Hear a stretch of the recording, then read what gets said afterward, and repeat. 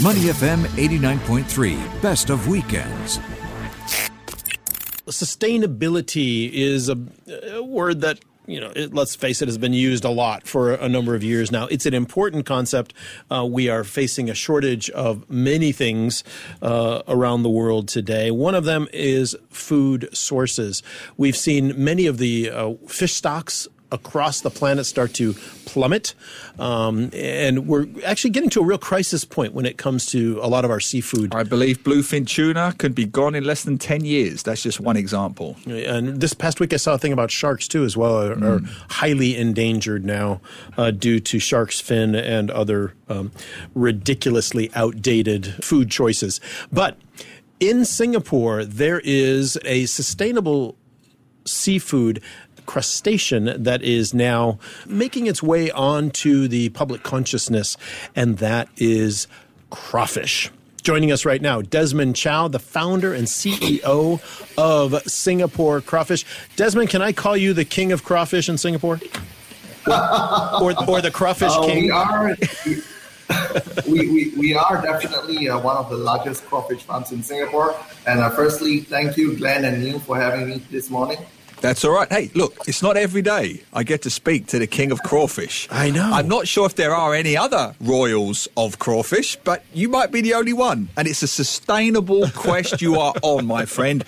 So I salute you. Talk to us about crawfish. What I mean, we've all eaten them, etc. Why has it not necessarily been on people's radar as much as it could or should be going forward? Crawfish is actually very popular in various parts of the world. So, example, in the US, where you have Louisiana crawfish, people have been eating these crawfish for decades or even centuries. You have China, right, which is one of the largest productions of crawfishes today. People in China are eating crawfishes like crazy. I mean, when you go to China, there are streets, restaurants, lines of restaurants all filled up with crawfish. And every time when they eat crawfishes, it's a massive plate of crawfish in front of them.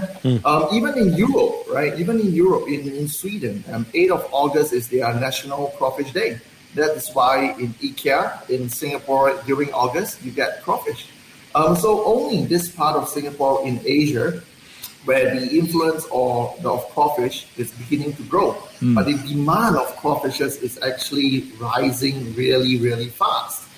Even in Singapore, there are dishes now like nasi lemak crawfish, rendang crawfish, black pepper, chili crab flavored crawfish, tons. Yeah, so I think in Asia, people are getting to know more and more about crawfishes. Yeah, Desmond, I mean, two things there. One, as you correctly identify, seafood of any kind is extraordinarily popular in Southeast Asia, and particularly in Singapore.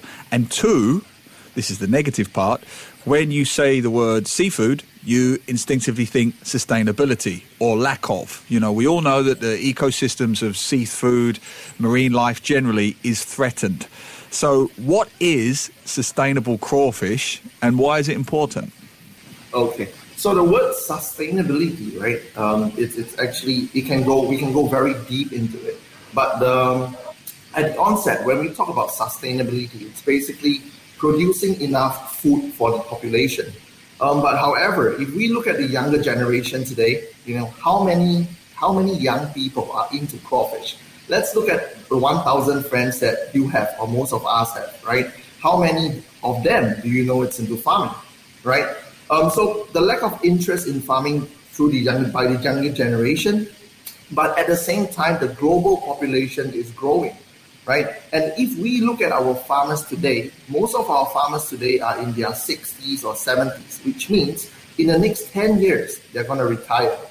And when they retire, and there's a lack of interest of our younger generation going into this industry, coupled with the growing global population, who's going to farm food for us in the future, right?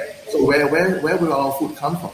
So that sparks, sustainability. And also because of the improvements of technologies, right? So example, governments all around the world, they've put, bans on overfishing, things like that. Because in the past, where farmers, when they harvest or when they catch fishes, because of the technology, it's not that advanced, right? So they only harvest 50% and 50% is left to reproduce. But with the improvements of technologies today, big trawlers in the sea, they might catch a lot more of the fishes, right? And only leaving a small percentage there to reproduce. And that's why it's not sustainable. Yeah, that's a challenge. We're talking with Desmond Chow, co-founder and CEO of Singapore Crawfish, the Crawfish King, with us right now. Now, Desmond, how do you plan to make crawfish sustainable in Singapore and throughout this region? So crawfishes is really sustainable because of it's really, really easy to rear. Because of its nature, its hardy nature. Crawfishes, they used to originate from swamps. So imagine if they can live and grow in such dirty environments. Now that we put them in a cleaner environment, guess how well will they grow? They will thrive, actually. And the fact that crawfish is so easy to grow that anybody in the world can grow it. Well, my students, they have literally brought crawfish home, turned on their bathtub without anything, and the crawfish survives. The farmers that we have consulted with, my personal farmers in Malaysia and in Indonesia, they have literally just dug a hole in their backyard, throw the crawfish in, and then in just 4 months, you get a good source of protein, amino acids, vitamins, basically a very good meal. And the most important thing about crawfish is that it only takes 4 months to grow. 4 months to grow to marketable size, which is very, very important today. I mean, when we look at other food sources, such as, if you want to grow a tree, a durian tree, apple tree, it might take years. If you want to grow a cow, it might take 2 years. And most fishes that we grow today might take 1.5 to 2 years to grow to marketable size, which is really a long time. Desmond, I'm sorry, I was going to jump in there, Desmond. On Money FM, we're always very interested in careers and career paths. How does one become a crawfish farmer, a producer? Where did that come about? So it was actually fate. So I was previously a lecturer. We were, me and my students, so we had a project. We were studying the GDP of countries in Asia. And we realized that there's a huge wealth gap in most of these countries. Right, so we realized that rice farmers were very poor. So we were finding out ways how we can help, raise their income and alleviate poverty. So after 9 months of research with my class of students, we realized that, hey, if you add crawfish into the equation, so it means that if you add crawfish into a paddy field or a pond, a farmer can stand to earn 4 times the income. Yeah, so that's something very, very interesting. Yeah, fascinating. Desmond, I read from some of the material you had sent over to us in advance that you were looking at patenting a modular automated crawfish hatchery. Now, that's a mouthful. But first of all, have you been able to complete that process? Is it up and running? And what is it? What will it do? Yes, it is. So we have invented this technology. We call it the automated hatchery system. So with this system, we are one of the largest sustainable commercial crawfish hatcheries in the world. To give some context, so in the past, where you might need 50 people to produce X amount of crawfish, today with this automated system, we just need 1 person. Wow! Right? Wow! So there's a significant savings in labor. Yeah, that's great. Yeah, and then how many will grow at a time? How does it work? And does it take 4 months for that to happen? Yeah, crawfish reproduce really, really fast. So it just takes 4 months for them to reach adulthood from baby. And after 4 months, they start reproducing. So it's very, very sustainable. And with our aquatech, we focus on three main things in this industry. So number 1 will be aquatech, where we talk about engineering, providing the best environment for crawfishes to survive and thrive in. Number 2, we talk about genetics. So how do we achieve better genetics for the crawfish? Hopefully, in the near future, we aim to achieve the Wagyu standard for crawfish. And number 3, we believe you are what you eat. So we focus on the feed of the crawfish. And to answer your question, Glenn, we have filed for patents for our crawfish hatcheries, and we are currently producing roughly about 5,000 fries every single day. Right now, we are planning to build one of the world's largest hatcheries, crawfish hatcheries, to produce 100,000 fries every single day. Wow. Well, that kind of touches with the next point I was going to make, Desmond, which, as you know, Singapore is very concerned about food sustainability.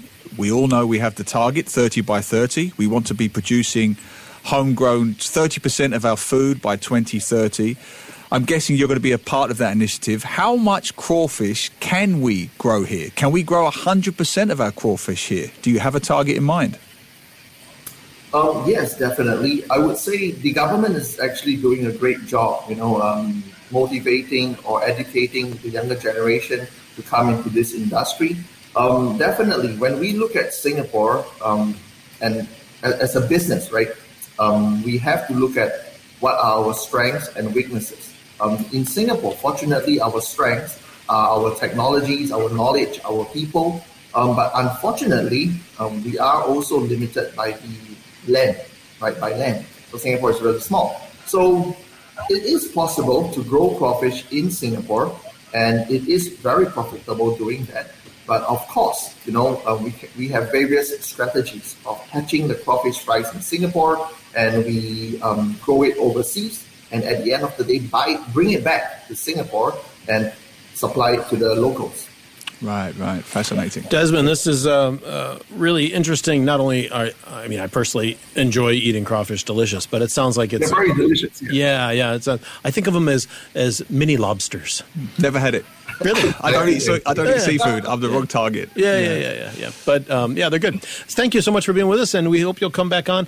Next time you come on, can we have you go from in front of one of the hatcheries, and you can show us some pictures of what the hatchery looks like?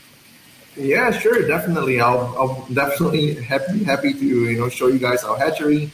Bring down some crawfishes. Some of our crawfishes are really, really huge. That's what he really wants, Desmond. Wow. Let's cut to the chase. That's what he really wants. He wants you to bring him some cooked crawfish. Let's get to the point. Let's do a crawfish boil like they do down in Louisiana. Yeah, all right. Sure. We are also opening a new F&B crawfish, our crawfish concept stall at Shenton Way. So yeah, feel free. I mean, I'll invite you guys down, and we can have a meal. Please do. We'd love to see it. Thanks for being with us today, Desmond. Thanks, Glenn. Thanks, Neil. Pleasure's mine. To listen to more great interviews, download our podcasts at moneyfm893.sg or download our audio app. That's AWEDIO. Available on Google Play or the App Store.